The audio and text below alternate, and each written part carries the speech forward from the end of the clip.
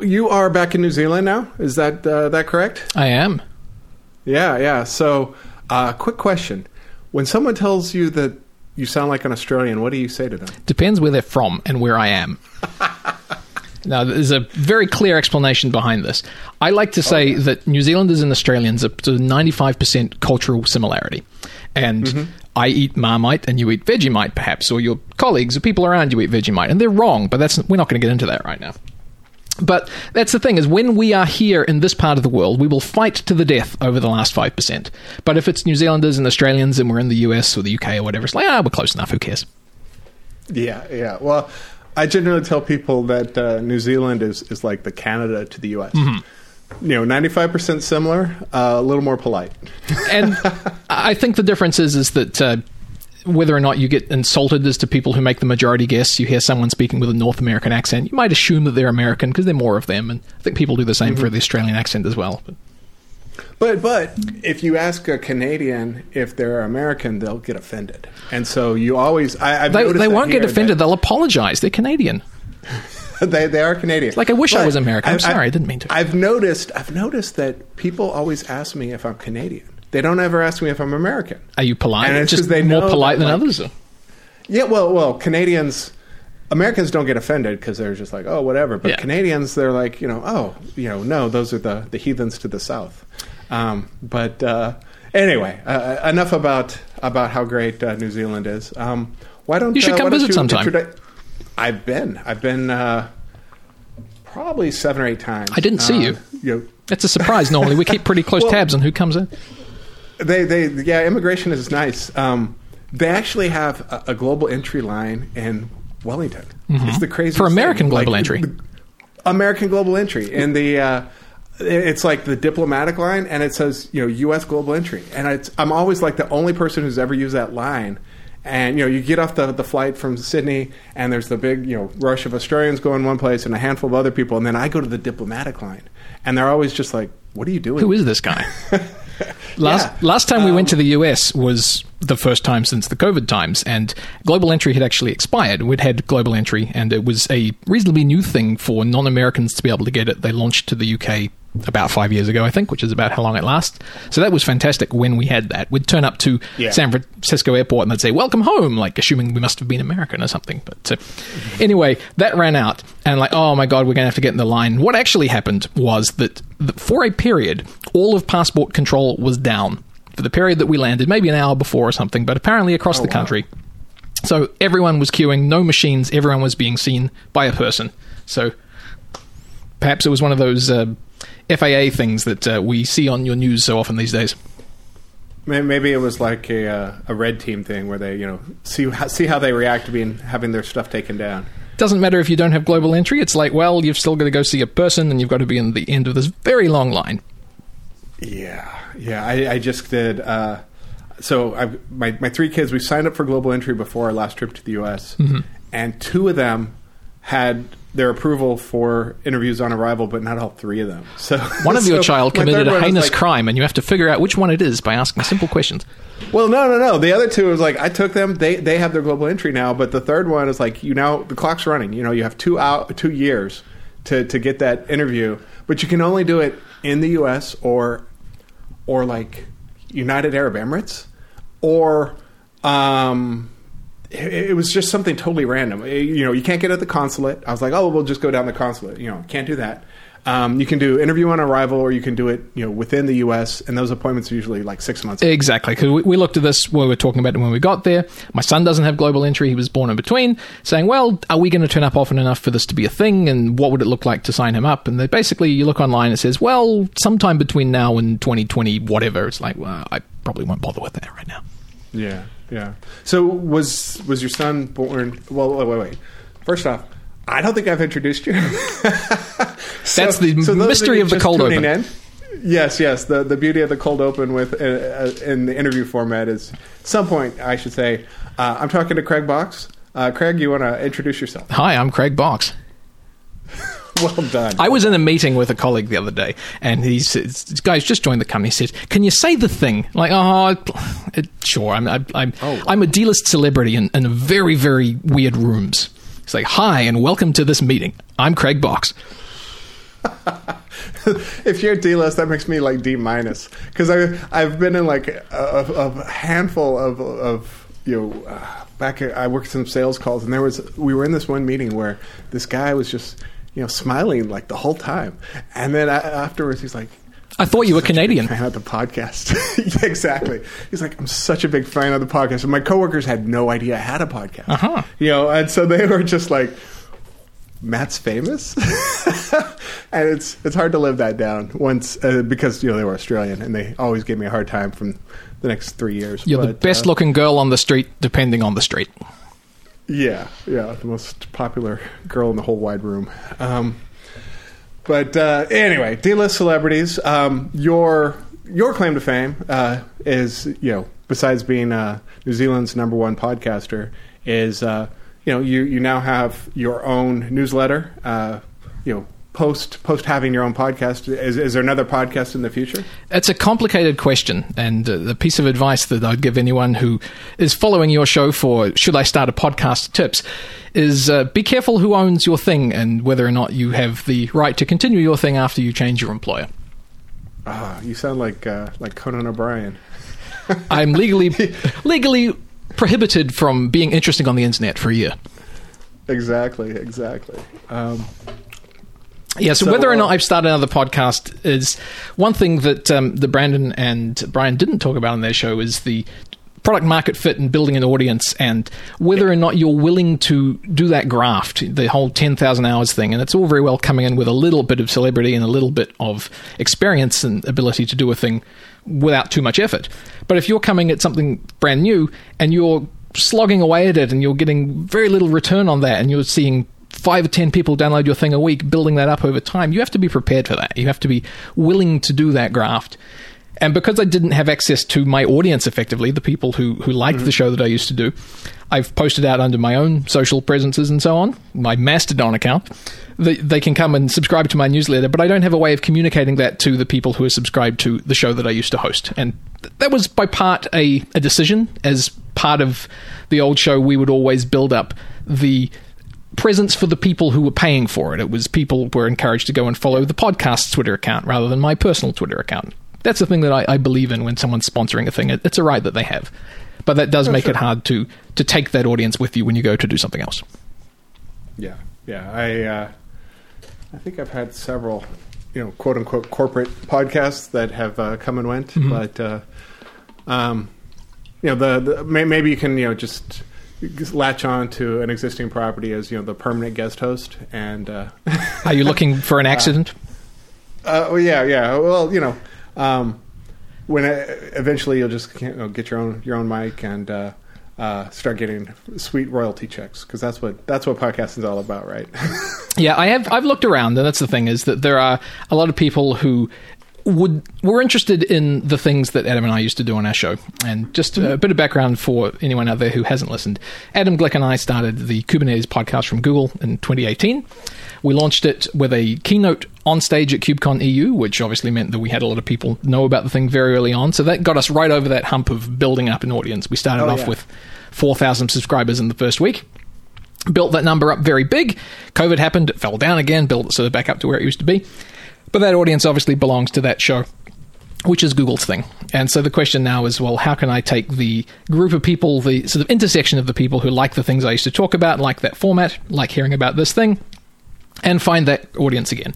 So I've had a look around other podcasts that people listen to and so on, whether or not I could join something that already exists, or whether I have to go and build something from scratch and then effectively compete with my own audience again.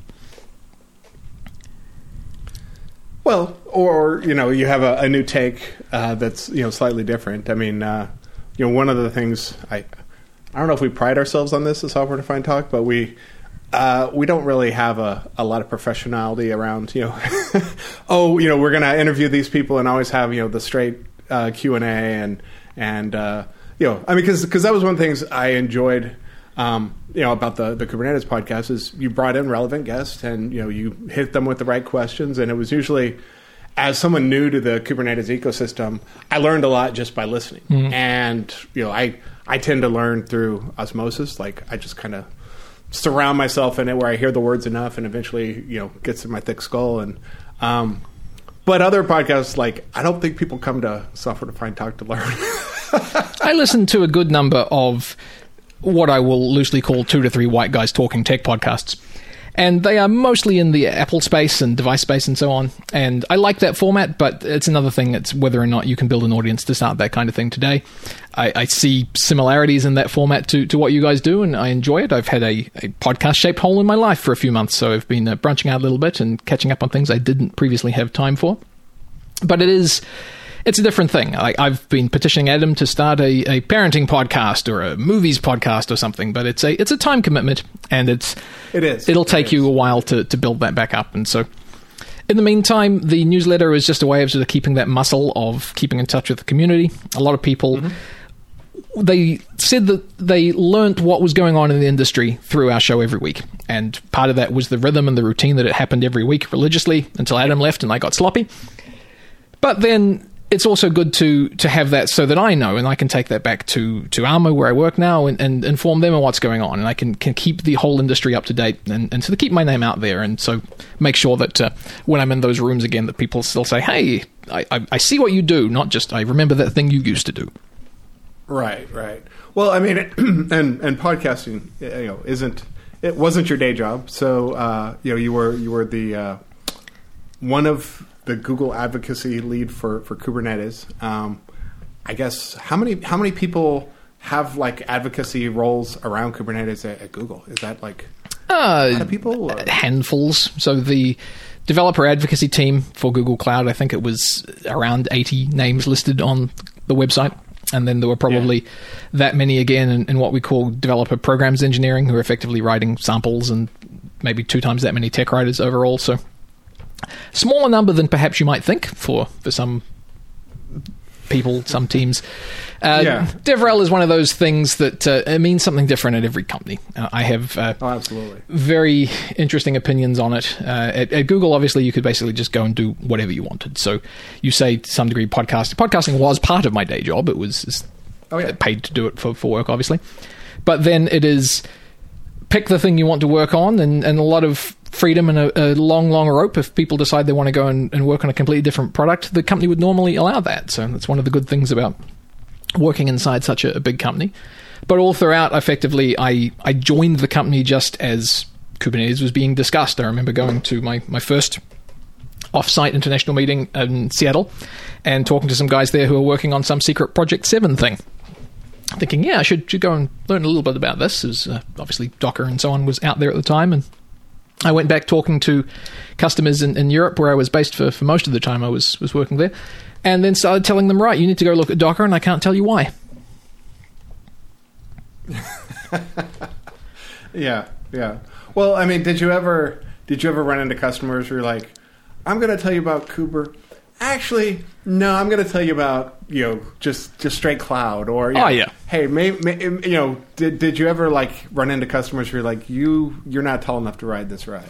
We were given the leeway, and I believe this is sort of roughly true across the industry as well, but developer advocates are somewhat trusted to be able to say, hey, actually our thing's not the right fit for you. We should be the people who have the honest approach. We can come and say, hey, you're running stuff on premises, you've got a mainframe, you've got whatever technology here, you've got a Beowulf cluster of Commodore 64s, just leave them as they are. You don't need to worry about that. And we might not be the right fit for you. If at the time when Google hadn't developed whatever the thing was, if people were saying, hey, I have an Amazon-shaped workload and it's running comfortably on Amazon, I might say to them, all right, keep it there. There's no reason to move. Like you might save 5 or 10% on low-level cost, storage and compute or so on if you move to Google, but it's a lot of effort and we don't have anything differentiated yet.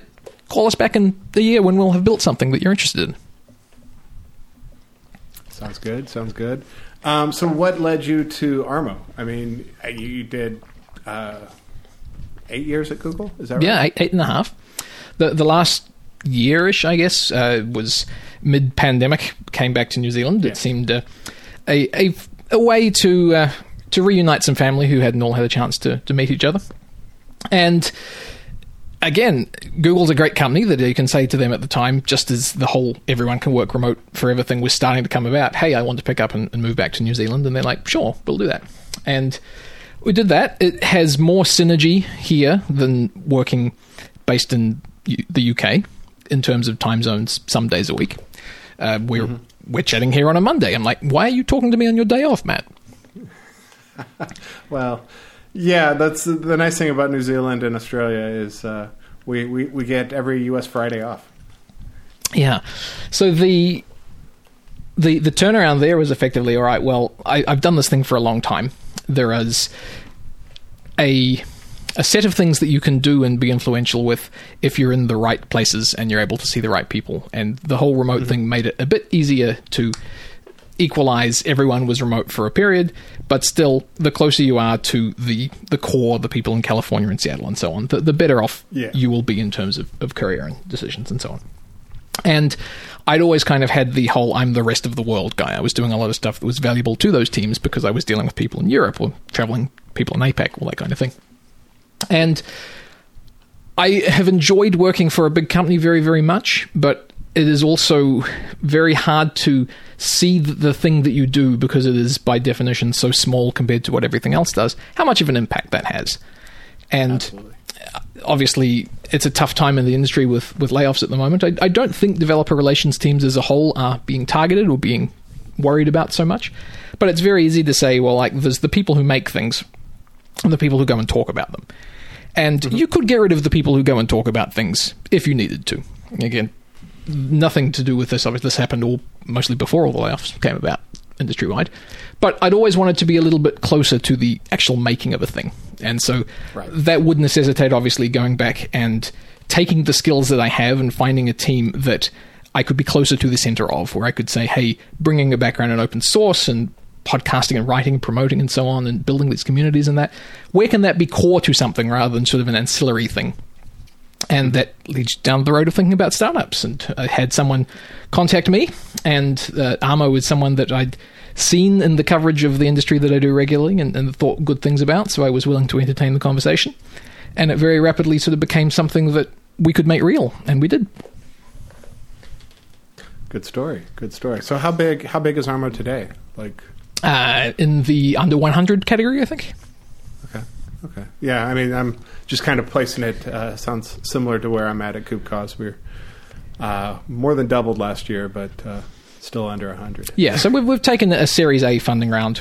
It was sort of just before it became hard to raise money. So another factor there is good timing as well, is that we have a good line of sight to the things that we're going to do and an ability to execute that.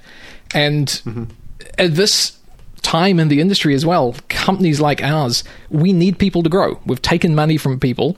We need to spend that money. We need to hire people. And with everything else contracting, it's a really weird time to be in a startup where we're desperate to find good people and to grow, because you will succeed or fail on the first couple of years and whether or not you can grow and get to your Series B or whatever it is you need to do. So it's very interesting watching how things are in big companies versus small companies, just with how things have turned out. Yeah. Well, and so that brings us to the news that Kubescape, is that Armo's product? Is that the name of their main product, or do they have like a Kubescape Enterprise, or do they call it something different? That's another one of those depends when you ask kind of questions. Okay. Well, my experience at KubeCost is we took our open source KubeCost and gave it to the CNCF and changed the name to OpenCost. And so you guys have taken Kubescape and handed it over to the CNCF as a new sandbox project, just like we have. And you're going down that path. Tell folks who don't know, give us the quick pitch on Kubescape. What is it and who's it for? Yeah, Armo's intention was to build the first open source end-to-end security platform for Kubernetes users. And users there are not necessarily security professionals, but the DevOps people, the people who are doing stuff based on top of Kubernetes. There are a lot of security vendors out there who have open sourced a whole bunch of good tools. The average person who's doing Kubernetes security, who deploys stuff and wants to know what's going on with that, they tend to take a few of those tools and throw them together. Or some of the bigger, more professional enterprise, quote-unquote, companies, they'll go to some vendor that does cloud security and sort of has a Kubernetes add-on. But there's no one in that sort of central sweet space of building a thing which is solely focused on Kubernetes, which is a bet that I think is pretty clear to say there's going to be a lot of Kubernetes for the next 10 years, if not longer. Yes, I would agree with that. And so there the focus is, all right, well, end to end is like, what are the things that the people who are deploying things care about? They care about being able to check in their IDE, make sure that the things that they're writing, especially the manifest files and so on, are secure, run against best practices that either the company or the industry have defined. And then the same thing as you go through CI is to evaluate, should we be able to deploy things if we've downloaded some Helm chart from somewhere? Like, are we checking that that's running against these best practices? A lot of people are starting to think, oh, software supply chain, blah, blah, blah, blah. And I think that's a bit of a run before you walk situation. It's definitely something that we're... I agree with that. I mean, I used to bang the drum about, understanding, from source, everything that's in your stack. Mm-hmm. Previous company, we had a full stack, build from source, build all your dependencies from source, manage it all together. And it's like, that was a bridge too far for most people. And I love the idea of an SBOM and all the trusted source and all that stuff. But man, I've been in enterprises where it was on somebody's laptop and now it's in production. I'm going to unwind the stack a few levels here, and I apologize for this digression, but this is informative, I think. Something that we sort of touched on a little bit before is obviously I've been around the Kubernetes world since before it was officially announced. Right. And we were talking a little bit before about how it has changed, perceptions changed, or what Google thought it would be versus what it actually was. When Google released Kubernetes, the assumption was that it would be used as a way to cut costs of compute.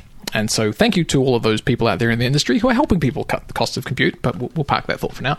The idea was you'd be able to do more with fewer machines. But it turned out that people couldn't deploy stuff reliably. There were no APIs for deploying things. They're like, we don't care. We'll just run one pod per node. We're fine with that. Just give us an API. Give us the automation and the reliability. If I ask Kubernetes to do a thing, it gets done. People did not have that. So we're a few years ahead. Like now we're sort of getting to the point where people start caring about whether or not they can pack more things onto fewer machines and so on. But at the beginning, they're like, well, we're just so far behind. We're deploying from source from people's laptops, like you say. And today, I think the same thing is true, is the Gartner number says something like 95% of all outages are going to be caused by misconfigurations. It is very much a case that people are still able to do things accidentally. The systems aren't in the right place. Apparently, you can change a couple of lines in a file in a database and stop air traffic over the US for a week or something. All these kind of things. You really need to get the obvious guardrails in place, and then later on we can start thinking about, oh my god, what happens if some nation state attacks me or so on. But you're more likely to shoot yourself in the foot before that ever happens. Well, yeah, and that was going to be my question. Like, you've been in the Kubernetes ecosystem for these years. Is security more about configuration, or are there actually vulnerabilities in the software? And it feels like it's configuration still. Most of the vulnerabilities in the software can be solved to some degree, like if you're doing decent static code analysis, or if you're rewriting everything in Rust like all the cool kids are doing and so on. You're not going to be part of the problem, or best case, you're going to be part of the problem at the same time as everybody else because they're going to find a Heartbleed or whatever the JWT thing was this week. And so people aren't necessarily going to be able to target you in that fashion. Like a lot of these, like let's build a worm to break a particle accelerator or so on. Like there's so much effort goes into this that it's very unlikely to be targeted at your company unless, of course, they're looking to make some money off you and you're a hospital, or they do a ransomware attack or something like that. Yeah. But then it's more targeted. And well, it's opportunistic as well. Like these attackers are going and looking to say, hey, what can I find online? The people who did the cryptojacking thing on Tesla, they weren't looking to break into Tesla. And if they knew what they'd broken into, they probably would have done something more interesting than mined Bitcoin. Yes, there's some criminal enterprises who are kicking them, saying that was, the golden goose and you brought back feathers. Right? I could have downloaded the code for partial self-driving. Yeah, exactly. So the answer to sort of step back up again is like, well, yes, we need to manage the state of what's happening. We need to be able to have developers deploy stuff and know that they're not going to be hauled over the coals by the management because things go down. And then to some degree, they also need to have a security team who can go and verify that work. So the things in Armo build are effectively two pieces at the moment. You mentioned before that you donated your product to the CNCF and renamed it. We went the other way. So we had a thing called Kubescape, in the way that when you're Grafana or MongoDB or whatever, you can have your open source thing and your hosted thing be called the same thing. So we had Kubescape and Kubescape Cloud. Kubescape Cloud was that thing that people were able to log into and see what's going on across their entire estate and get the view of things and schedule and run scans, all that kind of thing. So that's been renamed to Armo Platform. When you donate a project to the CNCF, for those who don't know, you can't use the trademark of it in the way that you used to, because the CNCF own it and it has to be used vendor neutrally. So no one else can have a thing called Kubescape Cloud anymore, but neither can we. So we now have the Kubescape tools, which are currently open source, that let you do scanning of Helm charts, repositories, registries, and so on. YAML files locally, run them in CI, run them on your laptop, run them in production, scan running clusters, whatever it is you want to do. That data can be sent off to a service. We have a hosted service at the moment, which is the Armo Platform, like I mentioned. We're in the process also of open sourcing that. So we want that to be available to everybody. We want it to be sort of a reference implementation for security in the Kubernetes community, so that you can run your own instance if you want, or you can come and give us some money and we'll host it for you. Have you seen good traction? So part of the roadmap for CNCF projects is getting other folks contributing to the project. That's how you graduate out of incubation, or out of sandbox into incubation.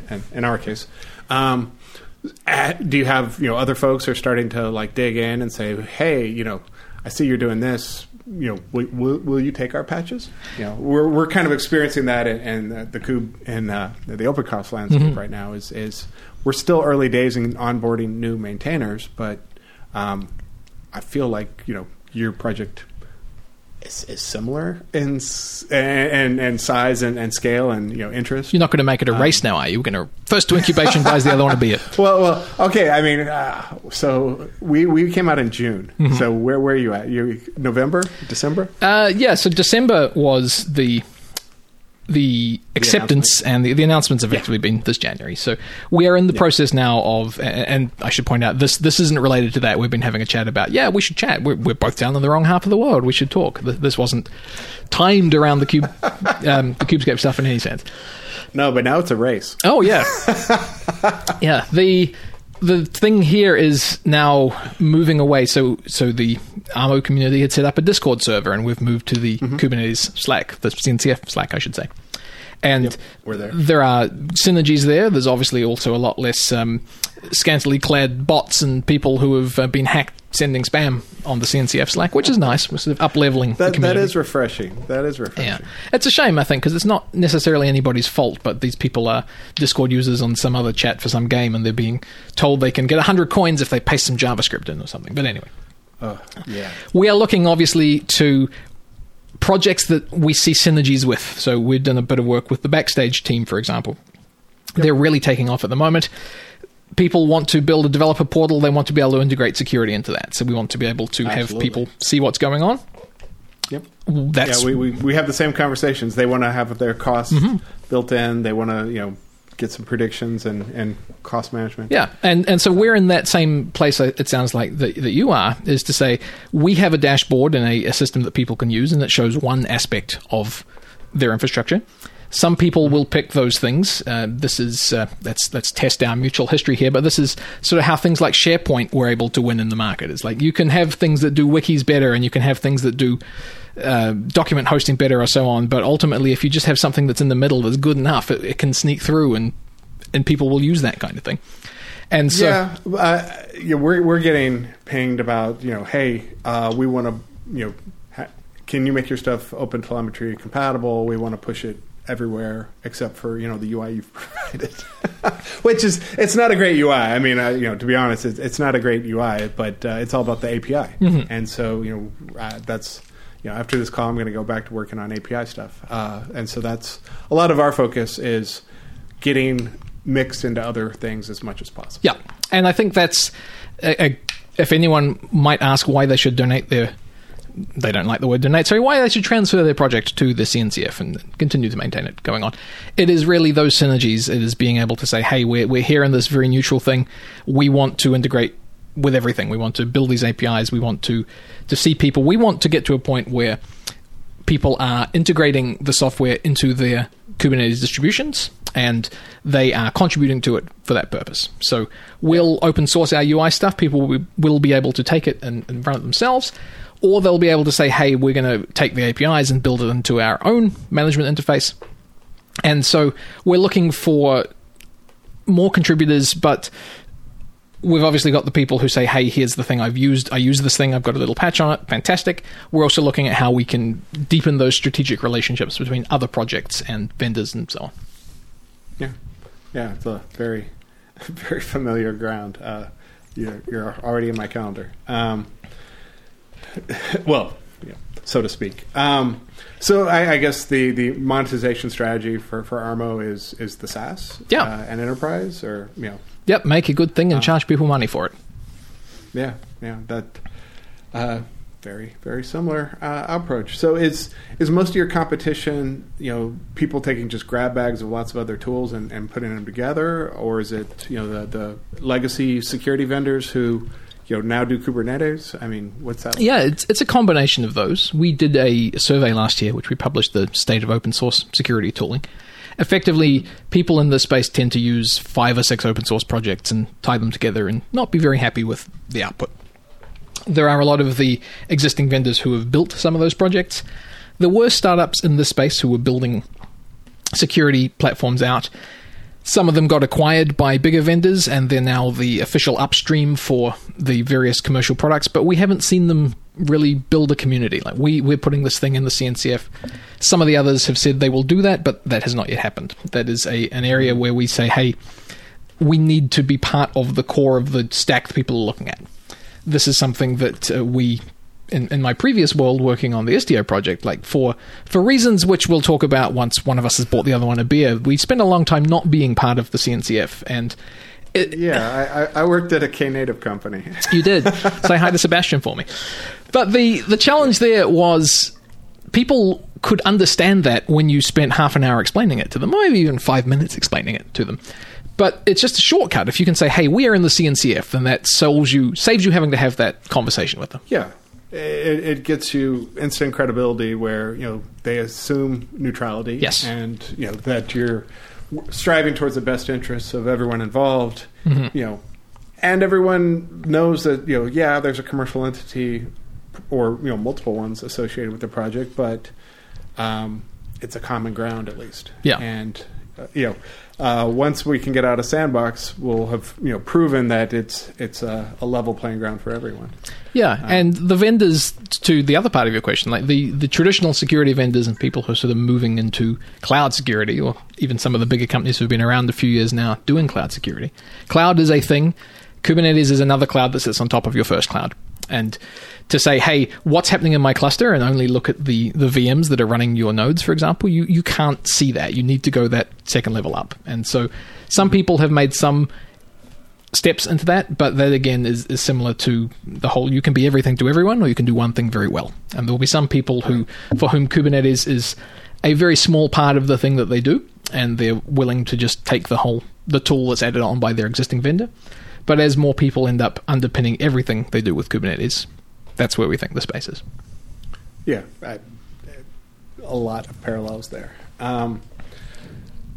Okay, well, I don't want to take up too much of your time. I mean, you're a busy VP. It's a Monday. Come on, we don't do anything on Mondays. The Americans are asleep. Well, not only are Americans asleep, tomorrow is a U.S. holiday. So, well, I should say the most of the Armo team are based in Israel, so it's actually their Tuesday today. It's weird having the other end of the week. It's an adjustment. What? They start work on Sunday's a working day. Oh, gotcha. Of course, not literally Tuesday. You and I are both used to living in the future. Yeah, I'm used to being everyone's future, but not Israel's future. Okay, so they probably won't be taking the day off. So I guess you'll be getting back to work soon. Work for me starts at 8 p.m. Their working day starts at 8 p.m. The time I can spend talking to people. Ah, gotcha. Okay. Well, was there anything that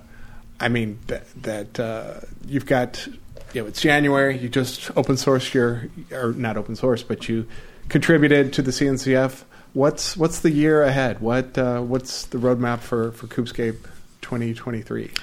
Well, like you said, getting people to integrate with it, getting people to adopt it. Though we've got a huge number of people who are using the software today, but we need to tell them that there's more things that they can do. We need to build more things. We need to build out our strategy as to how we are going to work with the supply chain community and how we can take in that data as source and be able to track that as people care about it. And I say not just I've done vulnerability scanning against my containers, but I can also show their SBOM data, or I can check as it becomes a more important thing that people are asked to sign off for compliance reasons. So we have a strategy internally as to what we're going to build, but then the joy of open source is that we basically have to reserve a percentage of our engineering time to deal with what people want to build, what people come up with. The best scenario is that someone comes along with a giant patch and says, hey, I'm building this thing out for you. Here's some free code. And we need to integrate. Is there friction between the Armo platform and KubeScape, where currently there are things in Armo that aren't in KubeScape that someone could show up with a patch and so the cloud hosted part today is still closed source. It's an unpinning to the unpackaging some of the other services that it depends on. It uses a third-party authentication service, for example. So for us to open source it, we need to have a local alternative. And so there is a quarter or so of engineering work that we're doing to get it ready for people to use. But when that's done, the point of being an open source company should be that everything you can have open source is. And so we will be making that available. People today might say, hey, there's only this paid service that they can use if they want to have the UI work we've done. We'll say, we appreciate that. 3 months' time, we'll talk again. It'll be out there for you. So it's not so much that in terms of work that we're going to do. Like we may have a plan to build out a feature in future. If someone comes to us and we, as all open source projects, would prefer people to come with a design document rather than code that they've already written. But sometimes people are going to come along and say, hey, I've built this thing, or I did this because it worked internally, and we might like you to maintain it, and we'll see what happens. We'll see as we move through the CNCF journey. We're going to see a lot more of that. Then we've had a lot of great contributors to date, but we're going to expect a lot more, and that's really what being a VP of open source means. It's enabling that, and it's getting the community to a point where we can start seeing what comes. Sounds like you guys have a good strategy around that. One of the things that I'm going to try to get out of for KubeCost and OpenCost this year is like a public-facing. This is how we think about things and what we're going to do, so people can hold us accountable. Should we start a podcast for companies called Cube Something? Oh dear, no. No, I'm not. Let's not. But so I assume you've got a steady dose of conferences and marketing events, podcasts. You've probably I'm excited. Our marketing. We have a marketing person starting, I think, tomorrow. So we'll actually have a marketing schedule. The company has been out doing marketing for KubeScape and for what is now the Armo platform, and we have a great team there. I've really, come on board with the experience in the Kubernetes community. It's an area, it's almost 9 years now. It's over 9 years since I started working at Google, and that's effectively the entire life of the thing. So I know where the bodies are buried. I know how these things work, and it's fun keeping up with it as it changes as well. It's fun seeing how things grow and evolve. Conferences, it's interesting to see how things get back together. Whether or not my personal circumstances make it trivial to go to as many events this year as I've done in the past, we shall see. But like I say, if you need someone to sit and talk into a microphone, it's a gap in my life that will talk. All right. Okay, well, with that, I think we can start wrapping most of the things up. Is there anything I didn't ask you about that you want to talk about? Do I get to do bureaucracy? Oh, sure, yeah. You can take a bureaucracy. We can talk about, All Blacks versus Wallabies or, whatever. I haven't been able to get back into sport. It's really strange. Me neither. I don't understand. Like, I'm out of my element in all Australian sports, so I don't even know if there's a Wallabies team. There are. You did well. That's good. Okay. Cricket would be my sport if I were into it, and I'm not going to have to explain that to you with baseball metaphors, am I? No. I vaguely understand. I understand the sports. Like I've had Aussies and Kiwis explain to me how the games work, and I can watch them and appreciate them. But that's about it. I'm not gonna tune in. And I have yet to go to a live sporting event in Australia, which is maddening to some of my Aussie friends. They're like, you're missing out. That's what we're all about. I was like, did you watch Ted Lasso? Yes. Okay. So I lived in Richmond. They filmed Ted Lasso at my house, basically. Not, I don't live in that house, but you lived in the pub. We would the pub. It's not called whatever it's called in the show. It's called something different. And I'd get my coffee. There's a little coffee guy. Unfortunately, I think he's had to close up shop. But who was basically right over the road from the little door where Ted Lasso lived, and the green out there. We would see them filming quite a bit. Mm-hmm. But the thing about Richmond as a little township is it's right near the Twickenham Stadium. Richmond's sort of probably, I'd say it's more into rugby. There's no Richmond Football Club. There's no... Okay. The thing that they have in the show is fake. But when I moved to the UK, like obviously Britain's soccer mad nation and whatever, it's like, well, how do I get involved in this if I wanted? I never really grew up with soccer. I don't care that much for feet-based sports in general. But the thing is, like, you have this passion and you have this religious affiliation with a team. How you get that is, I'd say it's probably because your dad had the same thing. If you grew up there, it's like, well, what were you indoctrinated in? When you don't have that, how are you supposed to pick which team to support? Yeah. I didn't indoctrinate like any of my children into any particular sports other than the University of Texas, being in Austin. We went to that kind of stuff, but like professionally, I don't really follow professional sports. And like my oldest, he likes Jacksonville's team, and I was like, I've never been to Jacksonville. How did he get that? How did he gain that affiliation? I don't know. It's just some randomness, and my youngest is very into it's U.S. football right now, and so the finals, and he's been something that Australians get to do is bootleg U.S. broadcast of NFL games. He's been watching a lot of those games, and he's picked his teams, and I'm like, I don't know why you pick these teams. It has no bearing. You've never been to these towns. It's just I guess you feel compelled to pick a team. Yeah, London has many professional football teams. Many. And as anyone who watches Ted Lasso will know, the whole league system and promotion, relegation, and so on, there are different levels that you can pick. So the first thing you might think is, well, who are the local team? There's no Richmond football team.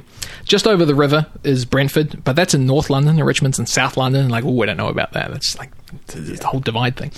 And then you say, well, who's the big team who are nearest me? And that would probably be Chelsea. I say, well, Chelsea win a lot, and they're a big, expensive team, and they may or may not still be owned by the Russians. I'm not sure what the latest is there. But it's like, well, can you pick that team? Because, like, should you pick someone who's in the middle? Like, it's almost like you want to pick one team in one league who's a little bit of a scrappy team or so on, and someone else, like, you could pick your Manchester Uniteds or so on. But, like, I've never been to Manchester. People who have never been to Manchester affiliate themselves with that team, and it's hard to tell why. What's the right choice? I'd call my dad and ask him, but I think he'd know less about it than me. Yeah. That's how I am around here. I'm like, the Sydney Swans won something. And then my follow-up question is, what sport is that? So I have to assume that the Queen owned the Sydney Swans by law, which is like all the Swans belong to the Queen. Like, was there some process whereby they were all transferred to the new monarch? Did anyone check on the Swans? Are they all doing okay? I don't know. He hasn't come lately. I think, my understanding is Australia is likely to become a republic sooner than New Zealand. Yes. And, but I also, my understanding is Australia probably likes the monarchy more than New Zealand, but New Zealand, it's tied up in like treaties with the Maori, where, the Maori are resistant to becoming a republic because the treaties were with the monarchy, not with the New Zealand government. And so they're worried that they're worried that they'll try to go back on some of the treaties. This is my uninformed, barely topical. I understand you've lived in Australia for 6 years. Have you transitioned to getting your news from Australian news sources, or do you still listen to what you're familiar with? I definitely read Australian news sources, but the Australian newscape is kind of run by Rupert Murdoch. It is about 80%. So I kind of look to alternate sources a bit.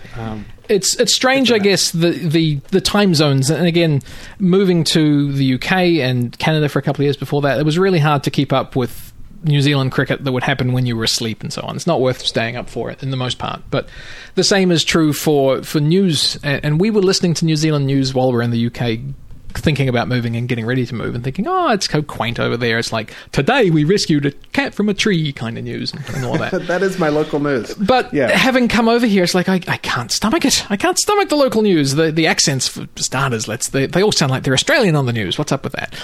But I don't know what it is. It's this, the detachment, perhaps things not happening in the same time zone, the coverage, some of the coverage of world stuff is there, but there is sort of we're opted out, we care a lot more. There's a lot more fishing in New Zealand per capita than the rest of the world. Fishing is very important to the local news. Not sure where I was going with that explicitly, but it's... I was waiting for the punchline of, and... No, well, to the issues... God save the king. The issues you were saying. When we got back here in September, very early in September, and I think a week or so later, the Queen died. And so right. We'd been in the UK up to that point when the 70th anniversary celebrations were happening. And... That was a real shame. I'd say that I wouldn't consider ourselves to be a huge monarchist or anything, but Fern and I went to Prince William's wedding. We figured that's the thing to do. Got up at 5 o'clock and sat on the side of the road and watched the carriages and the pomp and ceremony and so on.